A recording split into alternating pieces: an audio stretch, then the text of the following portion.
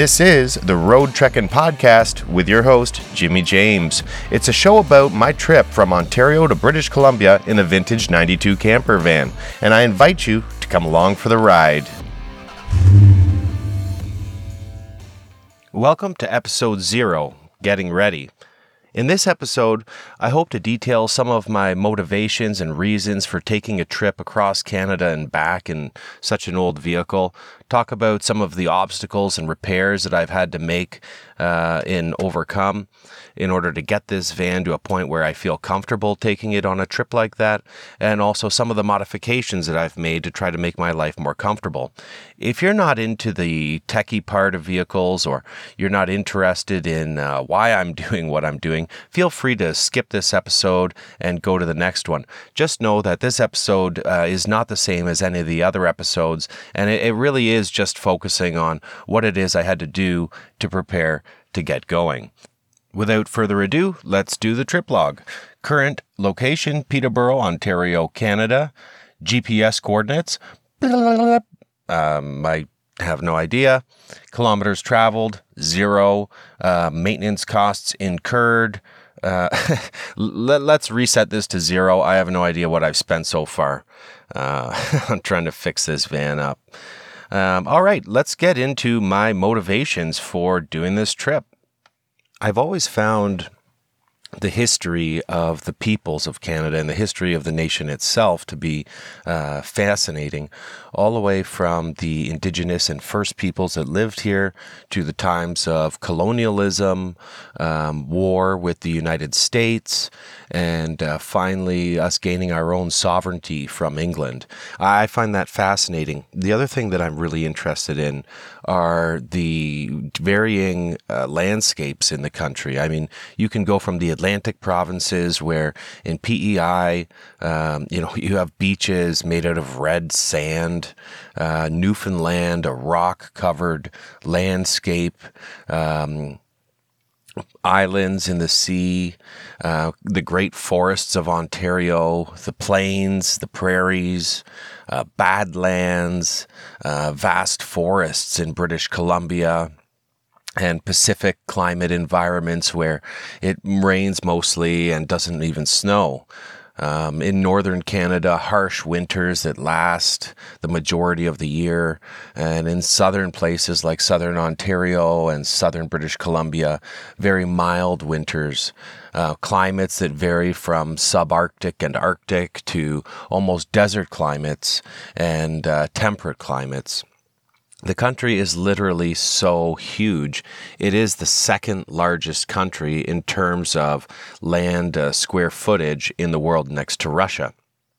And I really want to experience Canada, at least from where I reside, to the far west coast and back, so that I can take a look at, what this country is really comprised of. The other thing that I'm really interested in is what it means to be Canadian. And it sounds like a silly question because we'd say, well, we're Canadian citizens. But what it means to be Canadian is very different from locale to locale, community to community. People that live in the far north and people that live in the south, east, and west all have different viewpoints on what their Canadian experience is. And it's really our experiences in this country that make up what the country is, especially considering we have such a varying amount of cultures and peoples across this country. So I thought that it would be a good thing to take a drive and really see firsthand what Canada is all about. Now, I've flown to various countries before in the past, down south, and I've flown to the West Coast, but I've never driven that far. And I'm really curious to see what the experience is like crossing this country and putting that many miles behind me so that I can actually see and feel what the landscapes and what the people are really like from a grassroots level. In terms of my itinerary, I don't really have one. I know that there are basically two routes crossing the prairies. One is the southern route, which branches off just west of Winnipeg and passes through Regina, Swift Current, and eventually Calgary, and through Banff and the Icefields Parkway. And there's also a northern route, which branches off in Winnipeg and travels through Saskatoon and Edmonton and sort of traverses the northern parts of the prairies. So I know that I want to take a southern approach on one leg to Vancouver, and I want to take a northern route on my way back, so I can see what some of the differences are between the southern prairie experience and the northern prairie experience. In terms of accommodations and camping, of course, I'll be staying in the van, but I'm not really making any reservations in advance. These vans are extremely versatile in that you can boondock on a deserted road, you can camp out in a casino or Walmart parking lot, or you can go to a traditional campground or find somebody who will allow you to stay at their property. So that's what I'm planning on doing. I don't have any kind of fixed schedule. I don't have any kind of fixed itinerary. I just know that I want to try to stay off the beaten path. We can look in Lonely Planet Guide or type in any of these cities, big cities, Winnipeg, Edmonton, stuff like that on the internet, and get a feel for what that city is about. What I'm more interested in are the smaller communities, the communities that are less well known, and seeing what life in those places is like. I have been to some of the larger cities in Canada, and what I can tell you is that an urban experience is pretty much the same across the country. It's the rural experiences, the experiences in the small towns, and the viewpoints of those people and what they do on a day-to-day basis that really interests me. It's also where you get to see some of the stuff that you wouldn't in the big cities. Of course, there are some interesting museums that I plan to visit, and I will have to go into some of the bigger towns to do that. But I want to try to avoid just jumping from big city to big city and missing the smaller community experiences in between. I do hope to make it all the way to Vancouver and Vancouver Island, check that out, and if I'm feeling that the van is ready and reliable enough, I'm even going to try to make it up to the Haida Gwaii, which was formerly known as the Queen Charlotte Islands, and scope that out before heading back along that northern route. Okay, so now I'm going to talk a little bit about the details and the history of this particular van. First of all, this is what's called a road trek conversion van. So what they would do is order a van. In this case, the van is a Dodge, and they would outfit it with everything that they thought you would need for camping. So in the case of this van, it has a bed in the back, a small flush toilet, a refrigerator that runs on 12 volts. Well, to say that it runs on 12 volts is kind of an overstatement. It kind of gets cool on 12 volts, and then it works properly when you're plugged into 120 or shore power, as they say, or propane. It has a small sink with running water, no hot water, just cold water in the van, a microwave, and lots of storage. The thing about this van, so it is a Dodge B350. So what that means is it's a 1-ton van. But Dodge is not particularly well known in these years for their reliability. They had transmission problems and a bunch of other problems with their vehicles in these years, but overall it is a decent vehicle. It has a 318 engine, or some people would call it a 5.2. It is the first year of the multi-port injection technology, which might be problematic because it's been difficult to find parts for it. It produces 235 horsepower, but it doesn't feel like that at all. It feels like maybe it produces about 60 horsepower. That being said, the van is quite heavy. I think it comes in somewhere around 7,500 pounds. So it is a large, heavy vehicle, and it has a small motor. But from what I'm told, the 318 is a reliable engine, and they basically run forever as long as you keep up the maintenance. That's the thing. Going to the history of this van, I don't really know what the maintenance history is. It was an estate sale, so some of its history is shrouded in mystery, but I'm going to tell you guys what I know. I know that it was owned by a man who used to take it to Florida every year with his wife. And when his wife passed away about 10 years before he did, he basically just parked the van and left it. He felt like it would be sacrilegious to take the van with, himself or his new girlfriend. So the van basically sat for 10 years. And really, to anything mechanical, sitting is death. Everything needs to run. Everything needs to be exercised. And in the case of this van, I think he went out and started it every once in a while. But besides that, he didn't drive it around. He didn't use any of the systems. So I've had a bit of a hard time as I go through it, finding parts are breaking as I'm driving it, as I'm using it and starting to do things. I'm discovering that various things are just constantly breaking. There is another aspect to this that I want to talk about, and that's that I believe that things should be able to fulfill their destiny. I'm not the kind of person who gets emotional about material belongings. I mean, I've named my vehicles in the past, of course, but I'm not really sad to see them go when I get a new one. That being said, I think it's really important that if something is designed for a purpose, that it has the ability to fulfill that purpose. So I'll give you an example. When I was young, there was a man on my street and he had a car. Sometimes when his garage door was open, I could see there was a car under a tarp. And I had just recently gotten my license. And I stopped in, the garage door was open, he was outside, and I said, excuse me, mister, I'm just wondering what's under the tarp. So he pulled the tarp off, and yet lo and behold, underneath was like a 1972 AMX, which for those of you who don't know, it is a muscle car that was produced. It's sort of unusual in that it was produced by the American Motors Company that's no longer in existence. And it was supposed to compete with the likes of the Camaro and the Mustang, but they had a really unique twist to them. And I asked him, hey, would you be interested in selling it? And he said, no, I don't want to sell this car. I'm keeping it. So, okay, fair enough. And as I got older, first of all, you should know I never saw him drive it. And as I got older, I would see the garage door open from time to time, and the car was there. Even at some point in time, years and years later, I had moved away, completed my university. I was living in my own place. I took a drive through my old neighborhood, and sure enough, the guy was outside cutting the grass, and that car was still sitting underneath the tarp. And I just felt like it was such a shame because that car was meant to be cruising the streets, to be getting looks, turning heads, and it just wasn't fulfilling its destiny sitting in somebody's garage.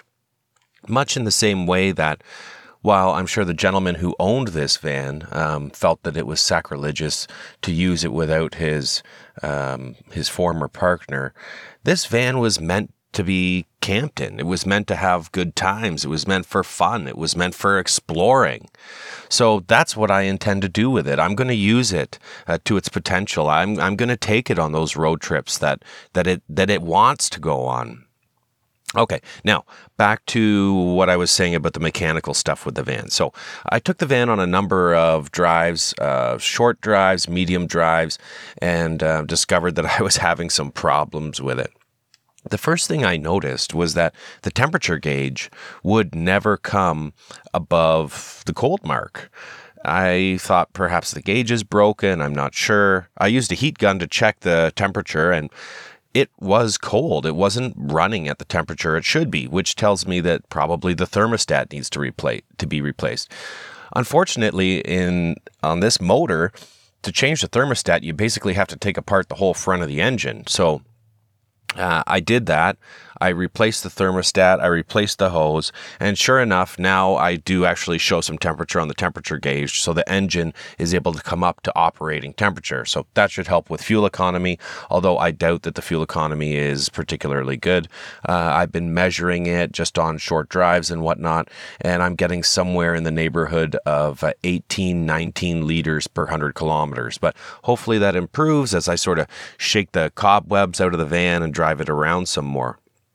The other thing that was a bit frightening was that it had so much sway and wander on the highway. I looked on some of the Facebook groups and owners groups, and apparently this is a common problem with these vans. And it seems like the solution, number one, is to make sure that you have the appropriate amount of air pressure in your tires, which I did. And secondly, replace the shocks. So I put really high quality Monroe shocks in the front, and I actually put what they call a load leveler shock in the rear, because the rear looked a little saggy. Over time, the springs sort of sag down under the weight of the vehicle. So these load leveler shocks have springs on them and help to just take some of the load off the rear springs of the van. I did that, and that seems to have made it drive a lot better. It's improved the drivability, especially at highway speeds. The cruise control did not work, and this is where I got into a whole quagmire. The cruise control in this van is run off vacuum. And for those of you who don't know, vacuum is basically what it sounds like. It's the absence of pressure. In fact, it's a lower pressure than what is present in the air around us. Engines generate vacuum on the intake side because they're sucking air in. And in these older vehicles, they used vacuum for everything. They used it for the cruise control module. They used it for dampers in the heating and vent system. They use it for turning heat on and off and various other things. This van has or had a vacuum problem. So I start looking under the hood, and I just find these spaghetti mess of these little vacuum tubes going everywhere. And some of them are cut, some of them are just dangling. So I also noticed that when I would drive up a hill and the engine would downshift, the vents would come, like, instead of coming out of the vent, it would switch to the floor, or it would switch to defrost, and it's like, what the heck is going on? So I found all these tubes. I tried to reconnect them. I replaced ones that looked cracked, and then the ones that I didn't know where they went to, I've basically plugged them. In doing that, I got the heater controls to work properly. So when I put it on heat or vent or whatever, it actually comes out the appropriate spot and it doesn't change. That did not fix the cruise control, though. And with the help of the Haynes manual, I did some... Actually, it wasn't a Haynes manual. It was a Dodge mechanic friend of mine who gave me a troubleshooting procedure for the cruise control module. And I discovered that the module had gone bad. So I headed to the junkyard and quickly came to the realization that any vehicles of this year, and especially of this size, because the price on scrap metal is so high now, they basically just crunch them immediately and send them away. I did, however, find a Dodge truck of about the same years, which had a cruise control module that looked very, very similar. So I pulled that cruise control module off. I think I paid them $20 for it, took it home, did the bench test on it, and it tested good. The only thing was that the plug that it connected to the van with was different. So I luckily had cut the plug out of the truck, and I soldered a new plug in and connected it all up. And what do you know? The cruise control works now. So that's going to be excellent for crossing the prairies. Another thing I noticed was that when the van was cold, or rather it was cold outside, I would get like strange clicking noises under the hood. That the van, it wouldn't start immediately, and I could hear relays clicking, and they would start to click slow. And you know when you start your car, how all the lights on the dash sort of come on as a test for a second or two? They wouldn't come on, but then when I heard this clicking, the lights would flash, and then the flashing would get more rapid, click, click, click, click, click, click, click, click, and then they would come on solid. And if I took the van for a drive, brought it home, turned it off, turned it on again, no problem. Lights would come on, the van would start. I also noticed that on a cold morning, it took longer for all this clicking and everything to go before the van would start. And on a warm morning, that little process would be much quicker. I noticed that the clicking was coming from various relays under the hood, and it was affecting lights on the dash. So I thought maybe it's the computer. I tried to do some searching online, couldn't find anybody with a similar problem, but I thought, maybe it's the computer. So I pulled the computer out of the van. Now, this is a very primitive a computer, basically just a box with some transistors and capacitors and stuff like that in it, and a plug that goes into it. So I pulled the computer out, put the computer in the freezer for an hour, plugged it back into the van, really slow, nothing happened, click, click, click, click, click, click, click, and then it would start to work. I also tried taking the computer, and when it was doing this clicking thing on a cold morning, hitting it with a hairdryer, and I noticed that sped it up. So I figured, okay, this thing needs a new computer. Well, good luck finding that. I did end up getting one off the internet refurbished. It was quite expensive, but when I received it, I plugged it in, and boom, not having that problem anymore. So I'm glad that I was able to diagnose and fix that. That should definitely help with the reliability of the van. Something that was really important to me in taking the van was that it had good brakes, especially because I'm going across the mountains. And as I started to do the brakes, I realized that it didn't just simply need brakes. It basically needed the whole braking system replaced. All the brake lines had rotted over time. The brake calipers, it has brake rotors on the disc brakes on the front and drum brakes on the rear. The calipers didn't work properly. They were stuck. I don't really even know how they certified this van, to be honest, but nonetheless, I replaced the front rotors, pads, calipers, flex lines. Then the hard lines in the body were all rotted, so I had to bend up new hard lines going to the back. The rear distribution block, which basically in this van you have one line that goes to the back, and sort of in the middle of the van there's a block that branches out with a flex line that goes down to your brakes. I had to replace that, bend up new brake lines for the rear. On the rear, I noticed when I was doing the brakes that the rear axles had a little bit of movement in them, so I did the rear axle bearings. I actually had a shop do that. I put new shoes, new drums, new spring kit, and just made sure that the brakes were working really good. The other thing that I did was I did a complete flush of all the brake fluid. When I looked at the brake fluid, and you're not going to believe this, the brake fluid literally looked like coffee. It was so dark, and it even was kind of creamy looking. It was like kind of like a dark latte in there. So I bled and bled and bled the brakes. I eventually ended up buying a power bleeder, which pressurizes the system, and you can just force liters and liters of brake fluid through it until it comes out clean.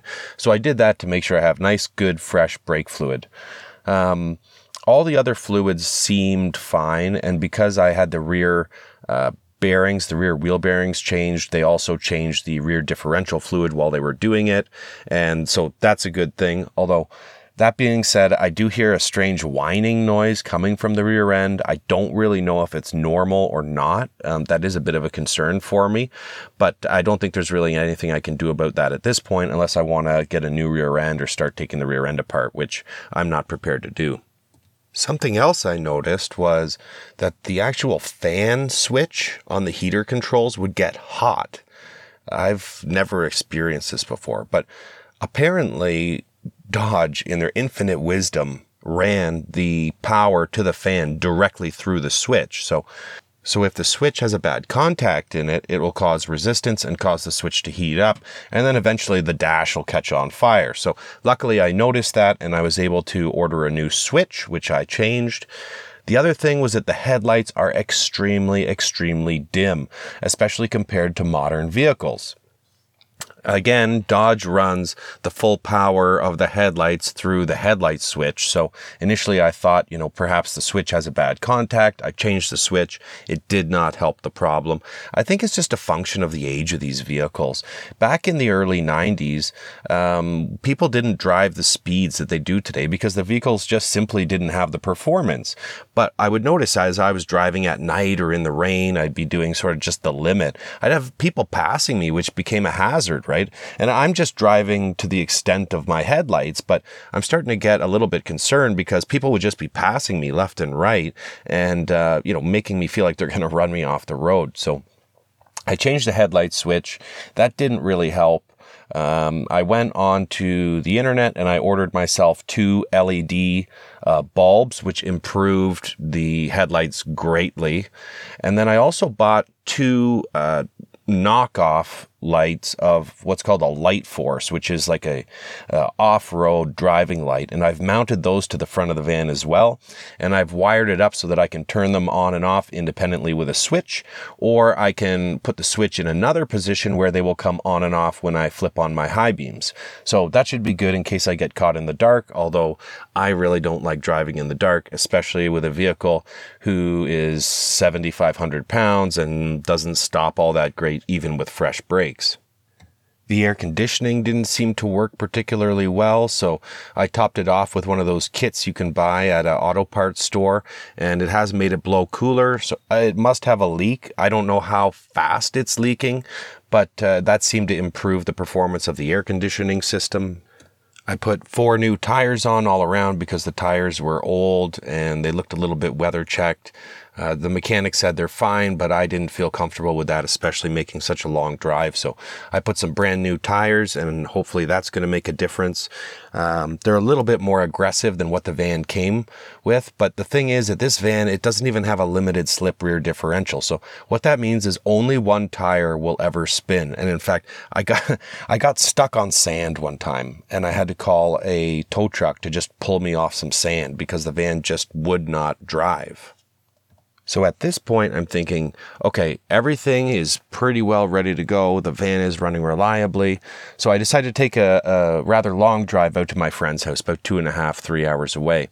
So I drove there, no problems at all, parked. I ended up camping the night in the van. The next morning when I went out to start it, I turned the key and just smoke came out from under the hood. Poof. Just smoke. Nothing happened. The engine didn't crank. It was the strangest thing. I was like, oh no, right? So I popped the hood. I can't see where the smoke is coming from. But I'm like, okay, well, I had to step away from it. I came back about an hour later, turned the key, the van started. But my power windows wouldn't roll down. And a couple of the other things, I don't remember what they were, in the van didn't work. So I'm like, okay, a fuse. I checked all the fuses. The fuse looks good.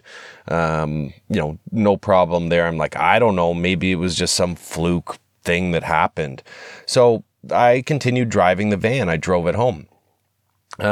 Later, I had taken it to a mechanic's shop, and I was getting something minor done. But at this point, I didn't want to do any work myself. I just took it into a mechanic's shop for something simple. They put the van on the hoist, and a couple hours later, I get a phone call. We can't start the van.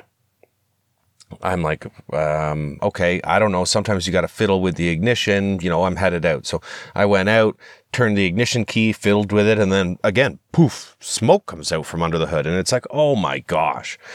So the mechanic guy pops the hood and now at this point, the van won't crank. Nothing will happen when you turn the key. There's no buzzer noise. There's no anything. The van's basically dead. At this point, the mechanic says, okay, it's your fusible links. Now, this is something that I was not aware of. I don't think a lot of people are aware of, but it's something that they did back in the day on the older vehicles where instead of putting a fuse for whatever reason on certain systems, they would run a piece of wire that is a smaller gauge than the wires that it's connected to. So, let's say you have a kind of a medium wire coming in, then it will go small, and then it'll go back to a medium wire. And the idea of that is that if you were to pull too much power, that little skinny part of the wire would basically blow up or catch fire, but it's inside a silicone tube that's supposed to contain that. And that basically acts as a fuse to protect the wiring in the vehicle. The problem with that is that when that blows, the two wires that fusible link was connected to don't have enough room to be directly connected to each other. So I guess you would be forced to go to a dealer and get a new fusible link. Well, this mechanic didn't have any fusible links. And this is where I kind of start to question the quality that mechanics do. He found that there were like 3 or 4 fusible links that had blown. And presumably that's where the smoke came from. So he he basically just ripped the wire. He actually just physically ripped them out with his hand. Didn't mark which wire went where. Took the one side of them, twisted them all together, soldered on like an inline fuse, and just ran that directly to the battery.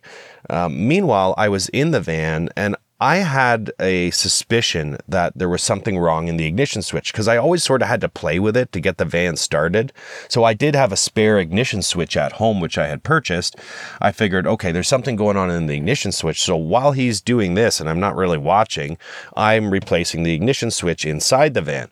So, you know, he finishes up his work, I finish up mine, which, by the way, they charged me $300 for this fusible link fiasco, let's call it. Anyway, he connects everything up. I turn the key, boom, van starts. Beautiful. So, you know, I pull around, I pay. I'm thinking, okay, I don't know why this is costing me $300 considering what this guy did. But anyway, they've kind of got me by the short and curlies. So I pay. All right, I'm headed out the door. I drive down the road about, I don't know, 2 kilometers. I turn on the blower for the air conditioning. Poof! Everything dies in the van. The engine dies. Everything dies. So I get out. I look at this fuse that he's put in. 30 amp fuse. It's blown.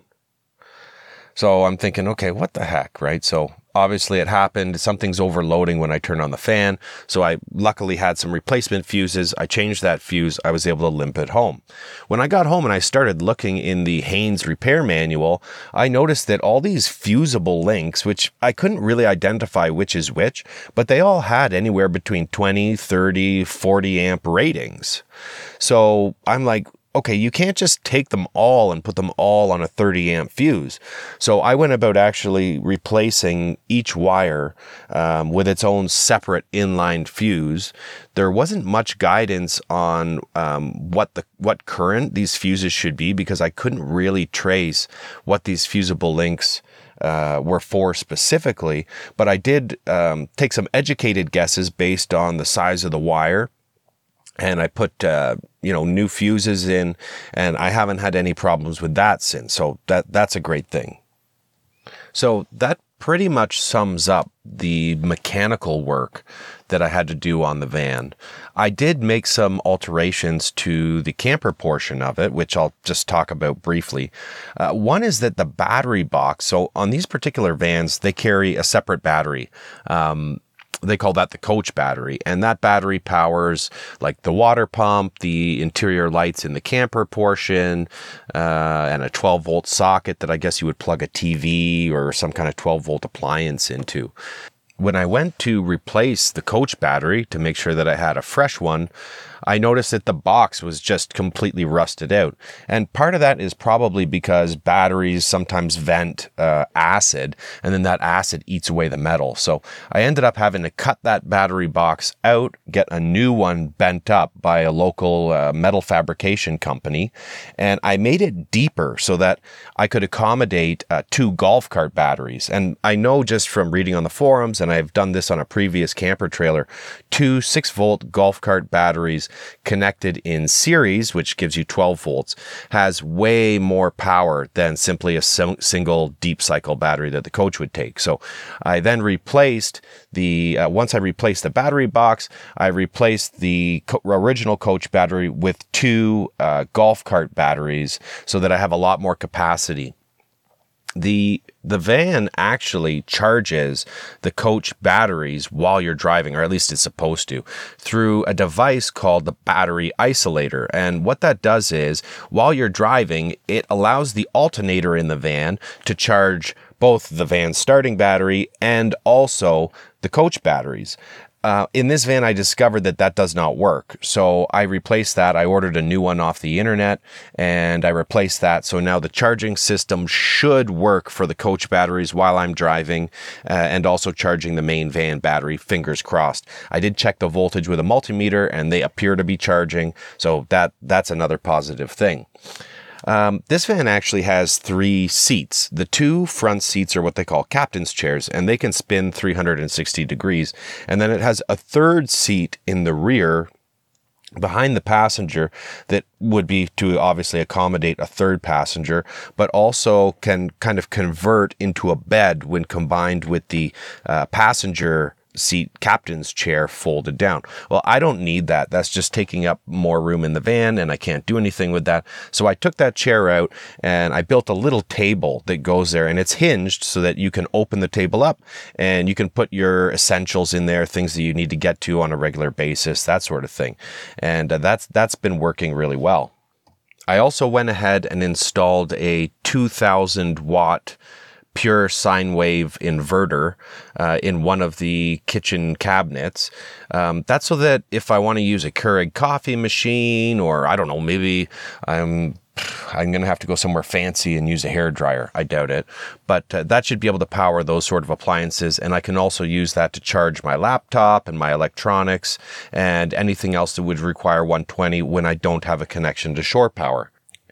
And the last thing I did was I wired up and installed a VHF UHF ham radio. I am a licensed ham radio operator under Industry Canada, and I thought that especially when I'm going through the mountains or if I'm going down logging roads, it might be important to have access to something besides a traditional, cell phone type communication device.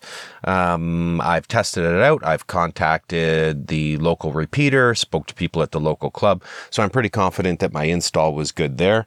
That I'm able to switch on and off, so it's not killing my battery all the time.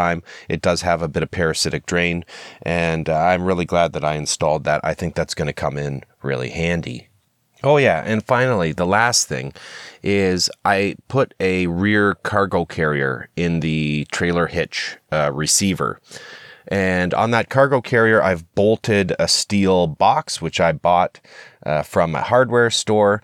And in that box, I actually have room for a small 2,000 watt inverter generator, my sewer hoses, stuff like that, stuff I don't really want inside the van, and also a 5-gallon jerry can of gas. So that might come in handy. I don't know how prevalent the gas stations are when you get into some of these remote areas, but I want to make sure that if I am in a situation where I start to run out of gas, I do have some spare on hand.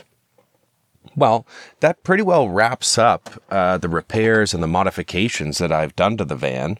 I'm feeling very confident in its drivability and quality. So all there really is left to do is pack my clothes, put some tools in, get some food for the fridge, and get ready to hit the road.